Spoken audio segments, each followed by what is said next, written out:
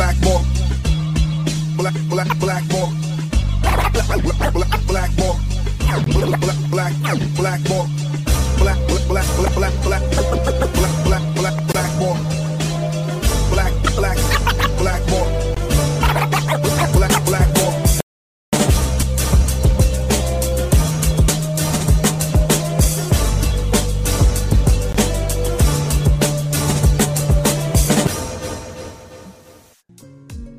What is up, everybody? My name is James D. Fiore, and this is Blackballed. About 10 years ago, I was working at a butcher shop in the Beaches area of Toronto. And I left for a break. It was like 20 minutes. And when I came back, the dude that I worked with, he walks up to me and he's got a look on his face that's just like this. And he's all like flummoxed. And I said, what's wrong, dude? And he's like, I don't know how else to tell you this, but there was an Amazon woman here looking for you just now. I was like, what? What are you talking about? He's like, I don't know how else to describe her. She was super hot and she was super tall. And I think her boots made her even taller. I just started laughing and I had no idea who he was talking about until I went home and realized that he was talking about the sister-in-law of my brother-in-law, who I once sang the words of Paul Revere by Beastie Boys to her guitar-playing husband strumming at her house with a bunch of people in the family. And so, her name, by the way, is Karen Cliche. Karen. Hi. Did I ever tell you that story? It's all coming back to me now, but I had completely forgotten. Yeah, I did, and I was for like the rest of my shift, I was like, who is this Amazon woman that came to visit me? I need to find this person. She must be easy to find, right? Like Amazon woman. Well, whatever. I mean, what was I wearing? Like super high boots? I don't know. You're wearing bitch boots, and you're already like 5'10" or 5'11" or something like that, right? So 5'9". I'm just a measly 5'9". Oh, 5'9". My bad. That's how's it going? Good. I come to you from lively and exciting Ottawa. Yeah. How's Ottawa doing these days? Like you guys, has there been a noticeable change in the city since the convoy stuff? Like, have you noticed, like, are people, even though they're allowed to go out, there's less people out? Like, how is it looking in Ottawa? Because I went to Toronto recently, and I was like, I don't know. There was something different about it. There's like the people that were milling about weren't the people that were milling about when I had lived there before. It was like a different crowd, and I didn't really know how to like process it. It was fine. It was just different. So I'm wondering if Ottawa's gone through a similar transformation. Well, I mean, you've been gone from Toronto a long time, so maybe that's what that was. Yeah, that's possibly. But Ottawa, I mean, listen, I kind of live in the burbs of Ottawa. I'm not exactly, in the hub of it 24/7, but I don't know if the changes happened because of the convoy or the pandemic, but I feel like there's an upswing in Ottawa, actually, because there's a lot more movies being done here. There just seems to be a bit of a cooler energy. Ottawa was really known as like a sleepy town. I've only been here 7 years now, but I'm not in the thick of it. So I do go out. I go out to restaurants, and you know what? What I say about Ottawa is that we moved here not because we were like, oh, Ottawa, we got to go. It was kind of that, we moved here for family reasons. I needed help with my daughter because my husband was traveling all the time, blah, blah, blah. So we moved here out of a necessity, and it has fulfilled its purpose. It's a great, I work in Montreal, I work in Toronto. So it's a great in between. It's a great home base. It's a beautiful place to raise a family. Done, I mean, it's not like I'm clubbing anymore, right? I'm not dancing on bars like I used to in my 20s. So it's fine. Yeah. I want to talk about your career a little bit because when I told a couple people that I was having you on the show, there was two people specifically. I told a bunch of people, but two people specifically reached out to talk to me about this. Is that your favorite role? That's Mutant X, isn't it? Yeah, that's Alexa Pierce. Alexa Pierce on Mutant X. And is that really what you get recognized for, is mostly that role, but out of all of them? Yes. Yeah. Okay. So I would say so. It was definitely one of the most popular shows. I've been on a lot of like meh shows that had just like a little bit of a niche following, some bad sci-fi. But Mutant X was actually one of my favorite projects I've ever worked on. I loved every single cast and crew member. I mean, I met my husband on that show. It was great. I loved my character. I've always loved my characters, to be honest. I've been really, I mean, as a woman, let's talk, like there's not a lot of great really kind of interesting roles, especially strong women, smart women, powerful women. And I've really often, I've gotten to play those roles, and Lexa was definitely no exception. But man, did we have fun on that. Yeah, I heard it was, I didn't hear this. Sorry. No, I was going to say, because sets in Toronto, that's where it was filmed, I'm assuming, right? Everything else is filmed in Toronto. Yeah. The like rap parties are legendary. There's probably stuff you can't share, but like, was there any like legendary rap parties, or is that kind of scene sort of overblown? It's overblown. Yeah. I think if we're talking 80s and 90s, yeah, but no, the rap parties were just fun. Yeah, people are getting drunk. There's some people making out. It's just a regular party. And I have to say, when I was a waitress back in Montreal at this pretty trendy restaurant called Globe, if anyone knows, on Saint Laurent. I'm telling you, I remember, and I was in the film business at that point, but when there were office parties, like buttoned up office parties that rented out the place, those people got wilder than any Hollywood party I'd ever been at. There was grinding, raunchy, there was drugs, there was everything. These office people are nuts and dirty and crazy. And everybody was just cheating on everybody. So yeah, the smartphone like probably put a lot of those parties in check. Like everyone, I keep on hearing about parties where everyone's doing the Drake thing now, where you walk in and you take your phone and you put it in a bag that's like made out of fucking Kevlar or something. You know what I mean? Where no one can like, start taking pictures and well, all I'm going to say to that is I'm really grateful that there was no cell phones back in my day when I was dude, I was a rave promoter. Are you kidding? Oh. Holy shit. There were no, yeah. Oh my God. I'm probably already all over the internet without even really knowing it. But you never know. I heard you once say on an interview that you often play tough girls who have a good heart deep down inside. And that's true, because I looked over your IMDb and it's just, that's what you played a lot.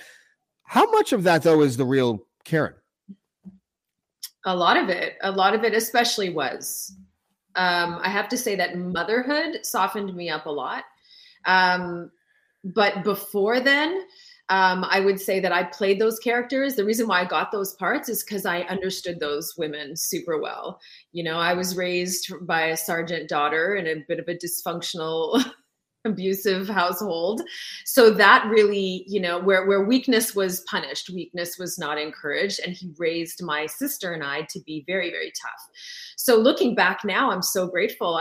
He's passed away for many years now, but I am very grateful to that, because I really attribute a lot of my success in my career and the type of roles that I was able to land is because of that. I knew how to act tough and to wear that as an armor, but inside, like, I'm the most sensitive, person, and I learned to cover that up and to disguise that with toughness. And so I ended up booking those roles all the time, because not a lot of women and girls are raised like that. I was, so I just knew how to play those so easily. So I never played like tough girls with no, that's not interesting to watch. Just like a bitch or just like a tough girl. Yeah. Especially with that accent. I mean, what was that? What am I, from New York? All of a sudden? I'm terrible at accents. My Brooklyn tough girl, there's too many of those. Yeah.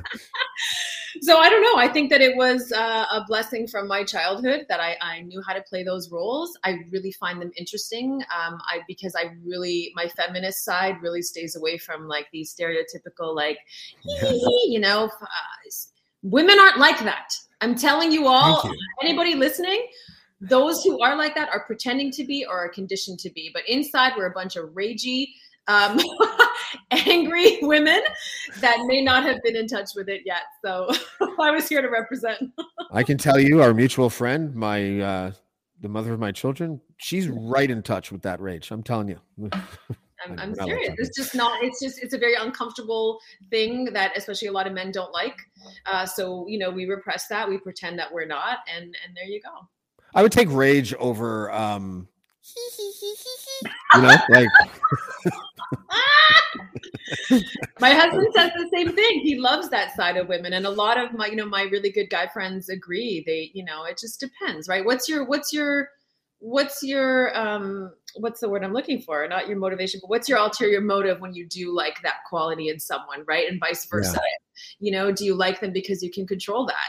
And when you can't control something, that really angers a lot of people, right? So. Yeah. I also want to circle back to something that you just said, because it is pretty rare to hear somebody say that they grew up in kind of dysfunctional household that made you tough. Your dad was strict and all that kind of stuff, and then express gratefulness for it. Can you expand on that and tell me what you mean? Yeah. I've always been, my other career choice was psychology. So I love analyzing the shit out of things, but I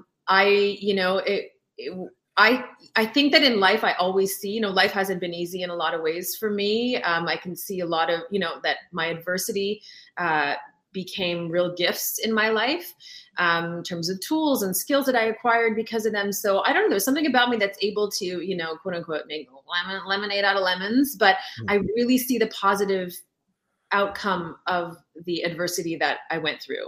And I don't know if that's just the way that my brain works, the way that I like to see it. I've been to therapy. I read books. I'm really all about making sure that I get it right in this lifetime and not waste it, because I could die tomorrow. And I want to make sure that I've really understood what I'm here to do, what I'm here to understand. So it's much better than being angry. I was really angry as a teenager. I was very, very angry at my dad and men, but he died when I was 18, and that freed me from that. I believe that he was my guardian angel from that moment on, and we were able to connect. Instead of, being all human and shit and being like, he never apologized to me. That again was a gift to me. So I don't know. It's just the way that I see life, I guess. I'm a recent adoptee of that, or an adopter, I guess, of that philosophy. If not being able to change the past is one thing. And I guess that's the first sort of step. And then the next step would be, how do I take the ingredients from my past and find a way to shine a different type of light on it so that something grows into the now and that I can utilize for my overall growth? Yeah, because right? you see that in life. You see people who are staying stuck in the victim mentality or the anger or whatever, and it doesn't accomplish anything. It actually stunts you, and it's not beneficial. So that's true. And also, you can utilize that strength when you get murdered in the movie Saw, like that. Oh, well, I never looked better. No, well, hold on, because that person is still this person, and you're gorgeous, obviously, right? Yeah, but it's funny how that person can also be that person. So, this way, hold on, and then roar, like this. It's the two sides of Karen. Yeah. Well, this is the third side, which I'm not quite sure what it is, but it's listen, that's lighting and makeup, dude, and a little bit of, that's the magic. Oh, I've seen you in real life. You're stunning. Like, let's not be modest about it. Like, you're clearly a good looking woman, but you're also very talented. And you have and I want to know if this is pandemic related, because I think I asked you, but I don't remember your answer. But you were acting in the early 2000s. You were on series and movies and things, and then you took a break to raise your daughter, and that was like 10, 12 years or something like that, where you took a lot of time to. And I think I applaud you for that, because a show business mom who's always on the road is probably not good for kids. So I think that's awesome. But did the pandemic lead you to your current career? Because you're an entrepreneur now. You've been able to translate your gifts into teaching, and I was wondering if that is an offspring of the pandemic. Yeah, you know what? It absolutely is, because when I was so I took all those years off. Basically stopped auditioning, left the business, but I was doing a lot of voice work. So I was still, voicing commercials and radio and TV. I would get offered some parts once in a while, so I would do them, but I was not actively in the film business anymore. And so when the pandemic hit, I had already started a career in advertising and marketing and sales, and I had event management. I really am just someone, I don't believe you're ever just one thing. So just go and explore all of your talents, all of your interests, right? So I did that, and that was really great. So I was kind of at the height of that, and then the pandemic hit, and I lost everything, and including voice work. Everything just stopped. And so there was a year there where I was like, oh shit, like how long is this going to last? What am I going to do? I'm now in my mid 40s and I have to reinvent myself again. I just spent 5 years reinventing myself and it was going well. And now so that crushed me. And to be honest, I fell into a little bit of a depression and I was really sad. My daughter was homeschooling at home here. So I was kind of stuck with her at home 24/7. So everything just like, imploded. And then, a year later, I just decided, okay, I got to snap out of this. I got to just find a way. So in 2021, just stupid little things. I say yes really often to stuff. So any opportunity that comes to me, I just go yes, even if it's not the thing that I'm going to end up doing or I want to do. I know it's going to be a stepping stone. I just somehow feel like just say yes and see what happens. So long story short, I was going to start this caramel company, this vegan caramel sauce company from my house because I love cooking and I love the kitchen. So I was going to do that. And then that just kind of, long story, I'm not going to get into it, but just kind of it just kind of like ignited a fire in me and an entrepreneur fire in me. So I started doing that, nothing ever came out of it. But at the same time, I was asked to start teaching on Zoom, this acting school here in Ottawa, who I actually know the founder and owner from our Montreal days. We're the same age, but he used to be a casting director in Montreal when I started my career. So I was like, what are you doing in Ottawa? Anyway, so when he asked me to teach, I was like, what qualities do I have as a teacher? I don't have any skills. I was going to say no. And then I went, no, don't say no, just say yes and deal with it. So I went, listen, I have over 20, 3 years experience of acting. I'm sure I have something to contribute. I find that such a typical woman thing to do. It was like, no, I'm not qualified. No, I don't know what to do. So I just got on my first Zoom with this class of 30 people and they did scenes and I just redirected and I was coaching them and then they actually got better and they lit up and it was just like, my heart just felt this big. And I just was like, holy crap. People on Zoom. Yeah. Like holy shit. That's like a Mormon Brady Bunch or something. That's crazy.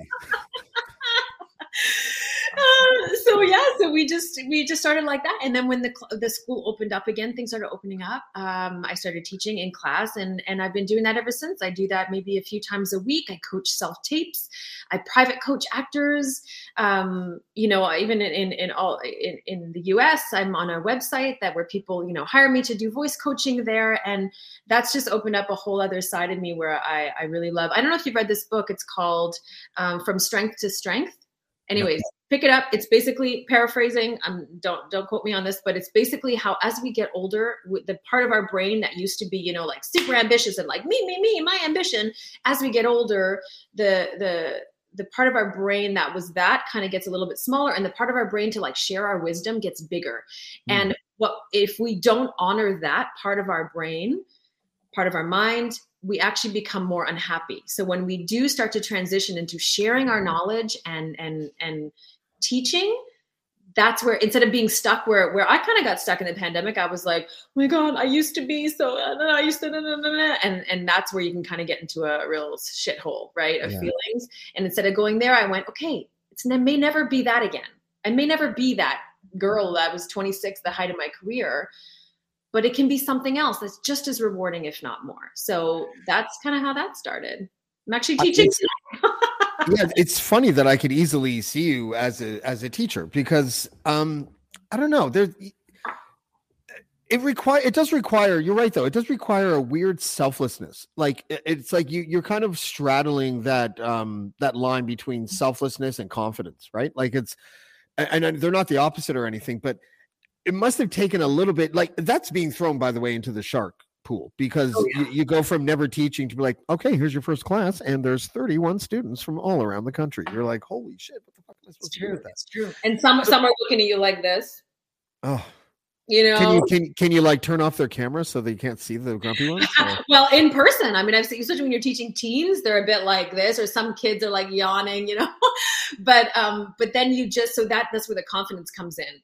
And that's what I've learned, even in just the year and a half that I've been doing this. I'm getting better at teaching and ignoring that, not taking it personally, and then just seeing them light up. And then also actors that you're kind of like at first going, ooh, what am I going to do with this? I don't know if we have any instincts here. Seeing them get better after a few months of training is so like my baby birds leaving the nest, you know what I mean? And never at one point. And I think this comes with maturity and being older now. Never do I go, there's no jealousy or envy at all. When there's successes, I'm just like really in full 100%. Like, let me teach you how to be successful now. Go. I don't care about me anymore. It's not about me. It's about you. And I'm so happy. I feel like they're my kids, you know, it's like this unconditional love. Sounds so cheesy, but it's true. Hi, I'm Steve Yerko. And I'm Tara Sands. Now available from Maji Media is our new podcast, 4Kids Flashback. 4Kids is the company who brought you the English dub of Pokemon in the late 90s and so many other shows like Yu-Gi-Oh!, Shaman King, Teenage Mutant Ninja Turtles, Kirby, the infamous One Piece dub, and so many more. We'll be talking to the people who worked at 4Kids. Actors, directors, writers, editors, producers, engineers, you get the point. And hopefully get the answers to questions both you and I have about the company. I actually worked there as a voice actor on some of the shows. And I was a kid watching the shows and remember way more than Tara does. And thank God for that. Steve is actually a professional storyboard artist, which gives some really unique insights into anime and animation. Subscribe today wherever you get your podcasts. That's the number 4Kids Flashback. No, I think I totally get what you're talking about, because and also I took an acting class once by a friend of mine, really good actor. He I don't think he acts anymore. His name was Troy Skog, and he's also an acting coach as well. It's funny. He's like he got a part in the movie Finding Mahoney. Remember that movie with Philip Seymour Hoffman, played a gambling addict from Montreal. Oh no. And he's like, he was so excited. He was like, I'm one of the like co-stars. I'm in it for like 14 minutes. It's great. It's awesome. And then his whole character got cut, but you'd see him here and there in the movie, just standing beside like an main extra characters, right? And he's like, there I am. And he'd pause it, and I'd be like, oh yeah, it's great. It's good. But He's like, I swear I had lines. I swear. Yeah. Totally. But he had this acting class, and there was like 7 or 8 of us in the class. And I didn't know that this was common until I took this class. One after another, he would go up and ask us a couple questions, very succinct questions. And one by one, all of us, when we found our truth, cried. And I couldn't believe it. And I was the last one to go up. And of course, because, you know, I'm in my 20s, I was a little bit of a dick. Still am. But and I walked to the front, and all I have in my head, I felt the same way that I would feel if there was some dude at a party trying to hypnotize people. That fucking guy's not going to fucking hypnotize me. Yeah. I didn't think I would end up, but lo and behold, you know, I gave myself to the process of whatever he was asking me to do. And I actually, in the mid sentence, my voice went up an octave like that. And I was like, what the fuck? Right. And then tears came down, and I was like, are you a wizard? You know, but that whole idea, and this is coming from obviously a person who's not even an amateur actor, so this might seem like common knowledge to everybody that's ever acted, but that whole finding your truth thing, I found has come in handy for me in real life. When I challenge myself to really like find the truth. Why am I angry? Why am I letting something bother me? You took psychology. You're teaching acting now. How important is that? And is that the nucleus of everything that has to do with acting, is finding your truth? Exactly. Like, you nailed it. That's exactly it. So when I was insecure at first about starting to teach, is because I was like, well, I didn't go to theater school. I didn't read any of the like the great books. I don't know any like specific techniques, but I do know human behavior and psychology because it's a huge interest of mine. So my natural talent, let's say, I mean, I did it all through high school. I won awards and blah, blah, blah. But in terms of like training, I did some like random classes, but the basis of my acting talent just comes from basic human behavior and psychology. That's what it comes from for me. That's how I analyze a script. That's how I analyze a character. Of course, life experience. And I think that, you know, my greatest request to anybody trying to get into acting is live as much as possible. You've got to have life experience to draw from. So go and say yes to life, because it's going to come in handy for your craft. But so when I teach, I really focus on a couple of things. I always check in with my class at the beginning. I ask everybody how they're feeling. I don't just start right away with like, you know, let's act. And so like Straws, you know, I don't even know the names of the teachers, but anyway, Stella Adler, anyway. Got some names here, so I seem like I know what I'm talking about. You know, I really check in, and then I ask them like deep questions, because then boop, that opens up a vulnerability in some way. And then I talk about courage and bravery. And so when you have that combination of those two things, that's where the magic happens. And I say to them, if you're not going to be brave, you're not going to be courageous, and you're not going to be open and vulnerable, then forget it. Don't be here. You're going to be faking it. You know, it's going to be okay to watch, but that's not where the great shit happens. So yeah, absolutely. Vulnerability, courage, and being honest with yourself, you know, and that's when I say I'm a better actress now than I was before, is because motherhood broke me open 100%. Unconditional love, you know, trust with love, you know, everything. That's what made a huge difference. And I'm 50 times better of an actor than I was in my 20s. That's really interesting, actually. It reminds me of, we had a poet when I was in high school come in, and he told that someone asked a question about writer's block, and his answer was so interesting. And especially for like a 16-year-old James at the time, you know, it was so profound. He's like, there's no such thing as writer's block. He's like, writer's block only exists if you attempt to write something that, for example, is really depressing, but you're on top of the world. Right. And I was wondering if acting is sort of a similar thing. Like if you're tasked to do something that's really dark and dramatic, and you feel like you don't have a care in the world, do you have to find a separate truth from what you're experiencing in your present in order to like nail that scene, for example? Yeah, like it's hard to, you can fake it. I have faked it before on, you know, on some of my shows where I couldn't get to that emotional space. And it's okay. It can do the job. If you're good at it, it'll pass, you know? But so when I say to people who can't get to, like, they don't have a dark place to remember, they can't get there emotionally right now, sometimes I say, you know, your body, the body-mind connection is really important too. So you got to be in touch with your body. So sometimes I say, in order to trick your emotions to come out, use the butterflies in your stomach that you may be having at the moment, turn them into anxiety, feel the fire in your belly, and start to like stir it up. As you're, you know, saying your dialogue, you're doing, you know, there's nothing, it's not showing that you're doing that in your face, but stir up the fire in your belly. And then maybe that's going to stir up some emotion. We all have some dark shit. We all have some pain in there. There's no way. It's impossible to say that as a human you don't. So whether or not you want to access that is up to you. But yeah, I think that you have to be in touch with that, you know?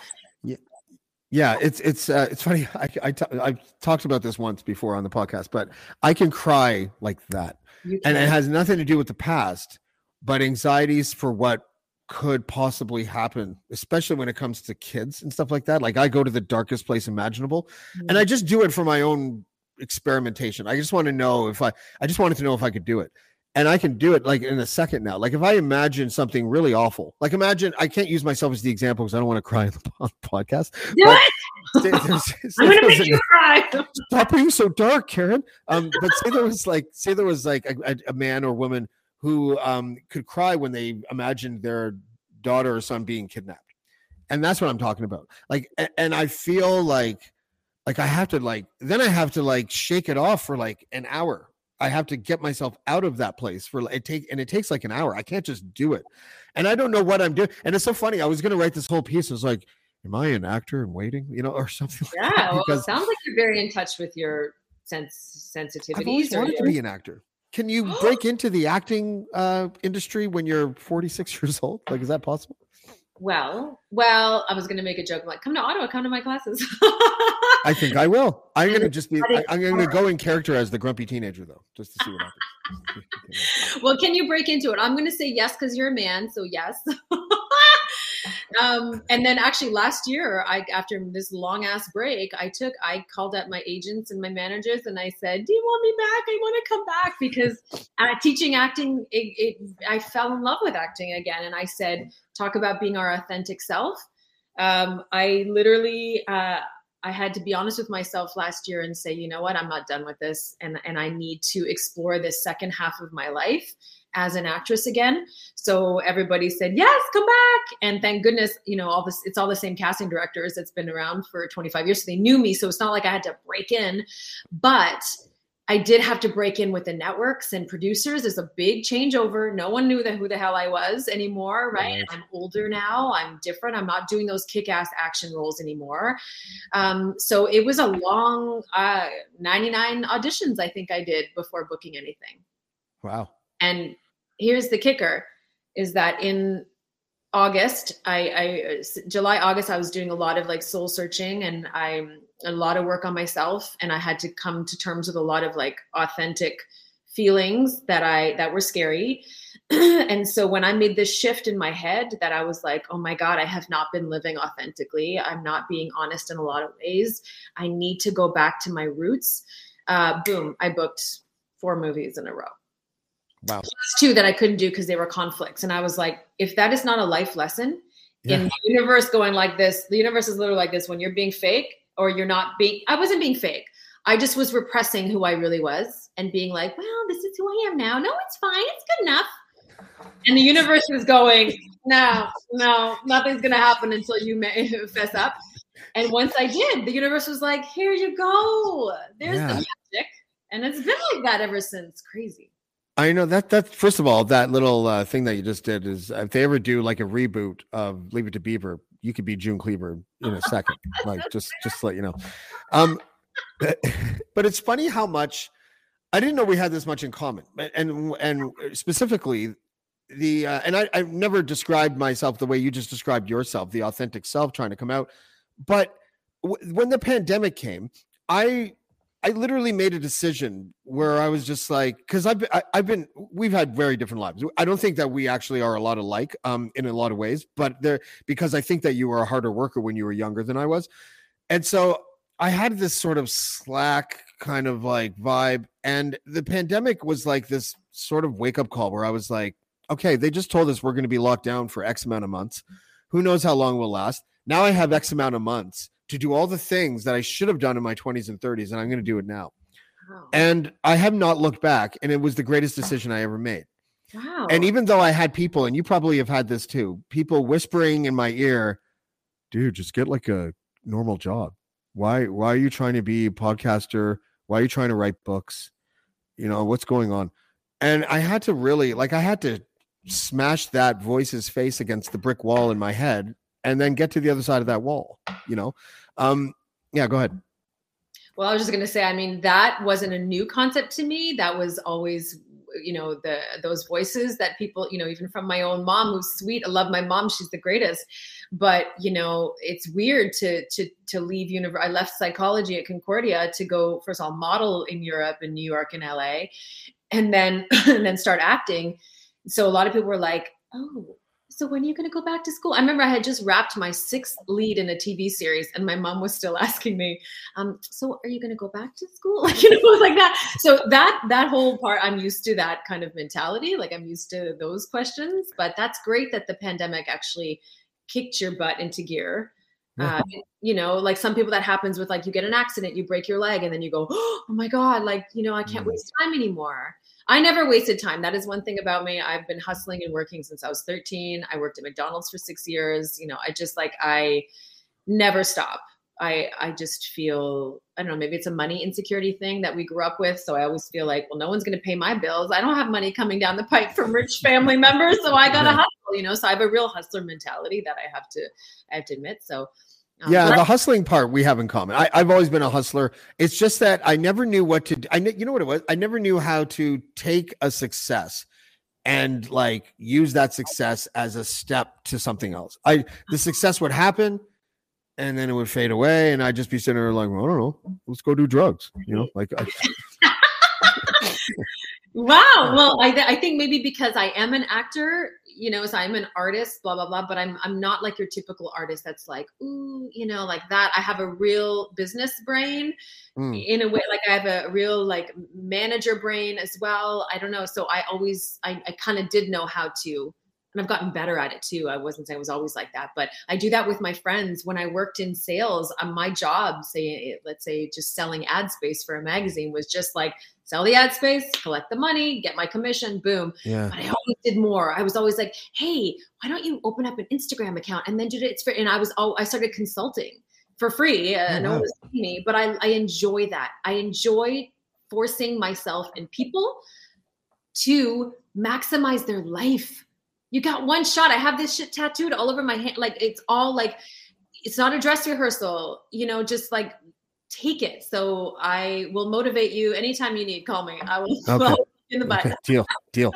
And then tapping into inspiration. I talked to you about this and I asked your permission to sort of talk about this. So thank you for saying yes. But you went to Dawson College and you spent a lot of your youth in Lac Mégantic. Oh my God, right? You butchered that. Mégantic. Mégantic. It's and now auditioning for the role of the guy who can't speak French, James DeFiore. Sorry, how do you say it? Lac Mégantic.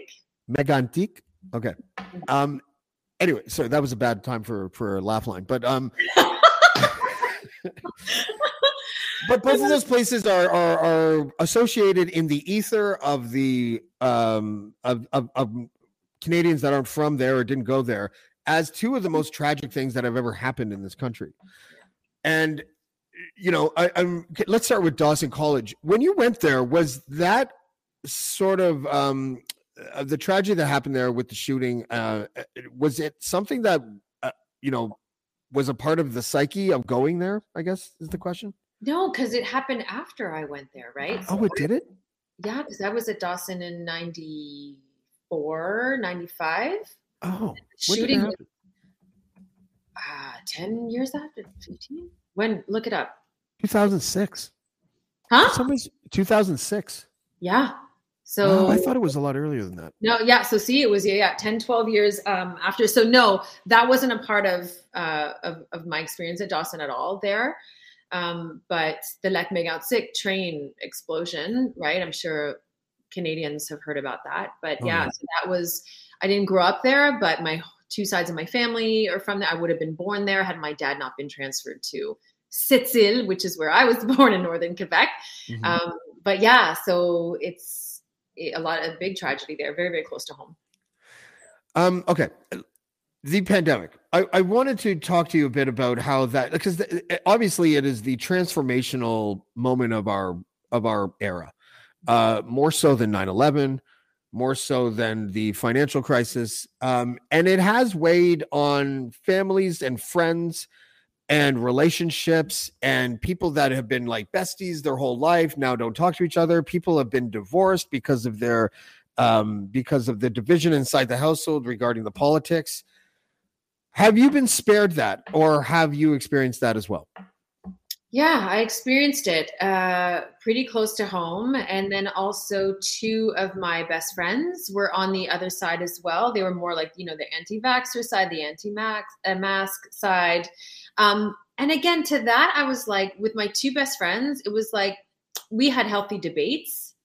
We still loved each other through it, never got into any fights at all. There was actually a respect on both ends. I secretly was like, oh, what the hell, you're nuts. But I kept that to myself. Oh, no, so I even actually vocalized it, but it never affected our relationship. Because to me, I'm a very opinionated person. I have a lot of strong opinions about stuff. People do not agree with me. But when your opinions cause pain, when your opinions cause trouble for people, and you're accelerating the issue and adding to the problem, like let's say adding to the spread of COVID, I don't know, whatever, that pissed me off. And especially I was coming from, my husband and I both are self-employed, we're gig workers.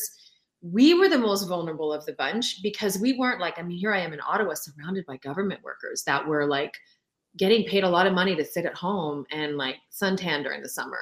And that was really hard to watch. I got a little bit bitter, I have to say. That did not help with my feelings. But I was like begging to these people who had those opinions. And I was like, don't you care about people like me who, if I even have the sniffles, I lose a job? So there was just, for me, it's just a respect that I didn't understand how all of a sudden these people who were like claiming that their stance was coming from a love, freedom place were acting the most unloving and the most disrespectful place. And that they never saw that. I was like holding a mirror to their face going, do you not see that that's how you're acting? Meanwhile, you're saying love, love, love, and you're causing a lot of pain for other people. I just didn't get that. I didn't fall for it. It made me believe that it was much more than that. It was a very political agenda, blah, blah, blah. Blah. Yeah. The ripple effect of that pandemic will be felt for a long, long time. And I was curious about that because I've seen it. I've seen couples break up, like couples with kids break up, and they both cite COVID as the reason. Like the divide was just too strong. Yeah. Like the conspiracy and sorry, just to end on this. Yeah. What boggled my mind is that these people who were, say, like never political before, never really read news articles before, I'm sure you and I both know there's a lot of actual real conspiracies that are happening in the world. Yeah. Right now, every minute as we speak, we live in a conspiracy. There are real conspiracies that are justified and real. We live in a world where there's still kings and queens. We do not really have equality. It is not an equal world that we live in, blah, blah, blah. But then all of a sudden, when it came to this, they're like, oh, it's a conspiracy. It's just that I'm just like, now you're seeing this as a conspiracy. It's not. This of all the things is not the conspiracy that you should be concerned with around the world. There is way worse things that you didn't care about before, but now that it's affecting you specifically, and humans are selfish, so we're only going to really care about something when it affects us. There it was, So I was like, oh. Yeah. I didn't know that it was still, and I'm probably just naive, but the whole thing about women actresses or actors, when they get to a certain age, there's not many roles for them. I'm surprised that still is like that. It's getting better. Yeah. I know that when I started, I was, 21 and I was playing a 35-year-old mom. Now, I don't know how old you are now, but you could probably play a 32-year-old mom. What? No. Really? You want to watch the comments light up as everyone tells you how fucking full of shit you are? That's crazy. Yeah, that's insane. I'm 46. So I do play a little bit younger than 46, but it is changing now. I am seeing a lot of women in their 40s that now they actually want you to be 40, like early 40s, let's say. Instead, back then they used to only pick 30-year-olds to play 40-year-olds. So there's a shift. You're seeing a lot of it on TV shows where there's like actresses or, there's lines on their faces. There's actual like more real 40-year-old women out there. So there's a slow shift. Jamie Lee Curtis paved the way for actors like you who started off screaming and getting their heads blown off in movies and television shows, and then went on to become like amazing, female lead roles that she would play. And she never got any plastic surgery. Yeah. Right? I mean, I never want to judge anybody for doing that, because the thing is with women and plastic surgery or, Botox or any kind of like little adjustments that we do, it's because with women, the thing, I'm not saying plastic surgery for me, but anyways, the thing that puts us that traps us is that our beauty, our looks is a commodity. So do we want to pay our bills? Or do we want to be pretty and like get the job and you know what I mean? So that's the trap. That's the thing that men don't have to worry about. So, in terms of equality, women were always like, we're like, okay, now it's kind of getting equal, but then we have to do all this stuff to then make half the amount of money as our male co-stars, blah, blah, blah, and do that. And it's just this endless cycle where we can never really get ahead, because the only way to equality for women is financial security. And so I'm really, really a big advocate about women having their own money. Get your career, bank that money, because when you have money, you can make decisions and you can have power to make those decisions. And that's how the shit's going to change. It's not by like just sitting pretty. It's by, if it means looking pretty for a role, good. Give me that money so that I can, have some power to make some changes. We should write a pilot episode of Sex in the Sticks. Oh. Like Sex in the City, except. Yeah, okay. I'm sure it's much more weird and interesting for sure. That's all I got. You can take over from here. Sure. I can start doing research if you want. Yeah, please just do whatever you need to do. Or keeping your windows in the Ottawa burbs. It would be hilarious. It would be like, not like Corner Gas at all, but you know what I mean? Like it would, just the. That's funny that you said Corner Gas, because I just worked with Gabrielle Miller, who was in Corner Gas. We just did a movie together in Montreal. She's sweet. I hadn't seen her in years. Tell me about your new cooking show, because I love the concept. The concept was dope when you told me. Yeah. So again, coming back to our authentic self, and so being French, I'm fully French Canadian. I'm 100% French Canadian. And that's always been a real important part of my life. And so it's just, for me, it represents joy and laughter. French Canadian culture to me is really like funny and light and lighthearted and joyful. So, and I love Quebec food too. But now that I'm a vegetarian and my daughter's a vegetarian, I was like, hey, how do I pitch this show where we take traditional Quebecois dishes, like meat-based dishes, and then turn them into vegetarian versions? And because I'm not a chef, I'm not a professional cook, I'm good. I have some talent there. But so we pitched 6 episodes where I have invited, we've wrapped now, but I've invited 6 chefs or, cooks or, experts in the kitchen to come and help me transform these traditional Quebecois dishes into vegetarian versions. And it was so much fun. And That's it was, I hosted it. It was in French. So, it is my first language, but it's definitely not something that I speak on a regular basis. So that was a challenge. I loved it. I really loved everything about it. So it should air in the spring to Bell 5 subscribers here in Canada. Anybody on TV1? So yeah, that was really fun. That sounds amazing. What's it called again? Moisa. So I guess the translation is like make it vegetarian. It doesn't have the same zippiness, same thing to it in English, but yeah. So it's kind of a slang, because Quebecois is all about slang talk. So Whack. That's how they say yes, right? Isn't it? They quack. Whack. It's whack. You know what the worst part is? I don't speak French.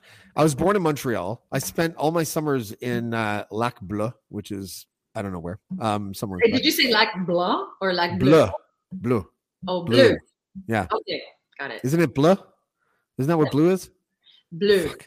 I took 10 years of French classes in Ontario schools, and this is what you fucking get. I get this guy. I need to write a letter. Not in French, though. Where's Lac Bleu? However, it's, I don't know, northeast of Montreal, like not Saint Sauveur. It's not. That's more of a rich area, but close to there, I think. Okay. Yeah. Cool. Yeah.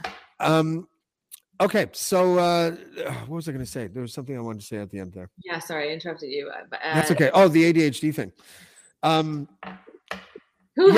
For some reason I took one Italian class, which I then just dropped in high school. But I can still say, "Can I go to the washroom" in Italian? But I can't speak any French. Oh, so, nice. Well, that's useful.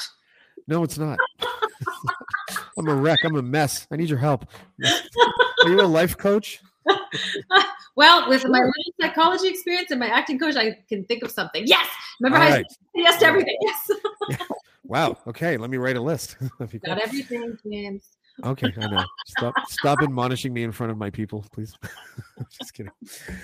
Karen Cliche, thank you so much for joining us. This was fun. I appreciate it. You're welcome. That was fun. Time flew. Look at that. Well, thanks everybody for tuning in. What are these comments? If you need to pee in Rome, you're set. There you go. That's right. Passo andare alla toiletta. Right? Nice. I know. That could have been anything, but it was, can I go to the washroom? That's right. I'll see you at the next family reunion if we ever have one. Sure. Yes. Wednesday in another 10 years. Yes, and anytime you work like at a butcher shop, actually, I won't be coming into a butcher shop because I'm vegetarian. No more butcher shops. No more butcher shop. What was that? When Joe Pesci was in Goodfellas. I don't know if you heard this anymore. No more fucking shine boxes, right? No. I have to rewatch that. Okay, do it. Yes, Karen, go please, watch Saw 6, you guys. And just so you know, a little hot tip on Saw 6, you guys. I was 3 months pregnant on that carousel, and I wanted to throw up every single minute. And we were just going round and round and round, and I was 3 months pregnant. So you were. So this is between takes. Actually, I was giving birth there. Oh God! Wow, you are a hard worker. All right, it's out. Let's go. Roll it. Multitasker. That's right. All right, you have a good one. Thank you so much. Okay, bye. Bye, Karen. She's awesome. I should have her again, like all the time. Like she should become a co-host of sorts, like once a week, because she's super smart. She's everything, right? She's super smart. She's gorgeous, obviously. She's super talented. She's an entrepreneur. I respect the hell out of Karen. I am trying to figure out dates for a certain. I know what I want to say to you guys.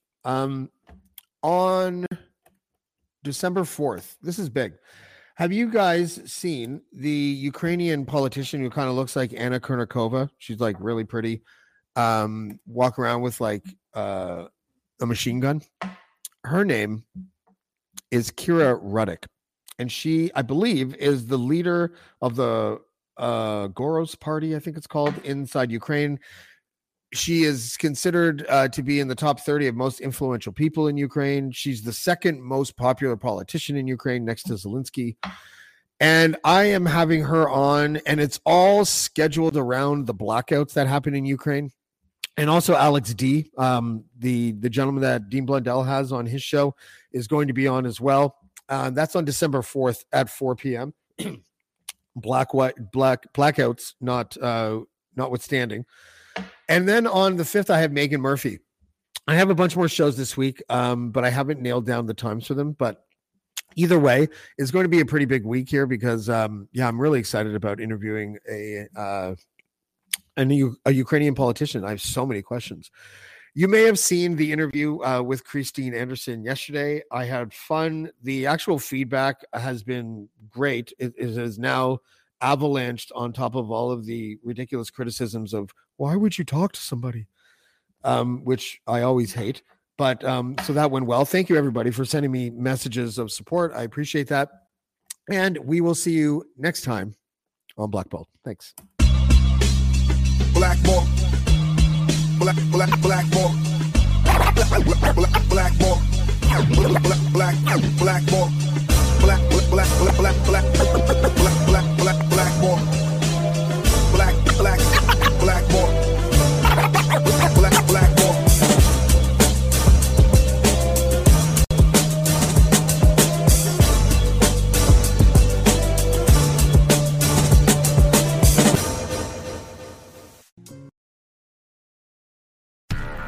Do, Did, Will, the Story of People podcast is now available on the Crier Media Network. The first 5 episodes are here and feature some incredible guests that fit into one or all 3 of those categories. Ready?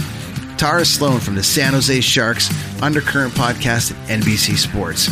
Marianne Iveson from Iveson Voice and the Let's Take This Outside podcast to talk about the world of outdoors as well as voiceover land. Ariana Hunsicker, future Canadian Paralympic swimmer, already winning tons of awards for this country. Scott McGregor from the Hot Wallet podcast to dumb down the world of crypto, Bitcoin, and NFTs so you don't have to. And Jackie Holowati from Climate Pledge Arena in Seattle, Washington, the first net zero carbon certified arena on the planet. Wherever you get your pods, wherever you watch your pods, and on the Crier Media Network. It is your favorite girl. That's right, it's the Allie Mars, the one and the only. Everyone else just ain't me. I am the host of Welcome to Mars, a lifestyle podcast where nothing is off the table. I have come a long way from sex and dating and have transformed the new vibe to all things lifestyle. We still talk sex, but I'm more interested in the journey, where people have come from, how they made it, and where they're going. Subscribe or follow to a brand new look and a brand new era. Welcome to Mars. Subscribe or follow on Apple, Spotify, Google, or at thealliemars.com. Because even with the new look, I'm still that same bitch you love to hate.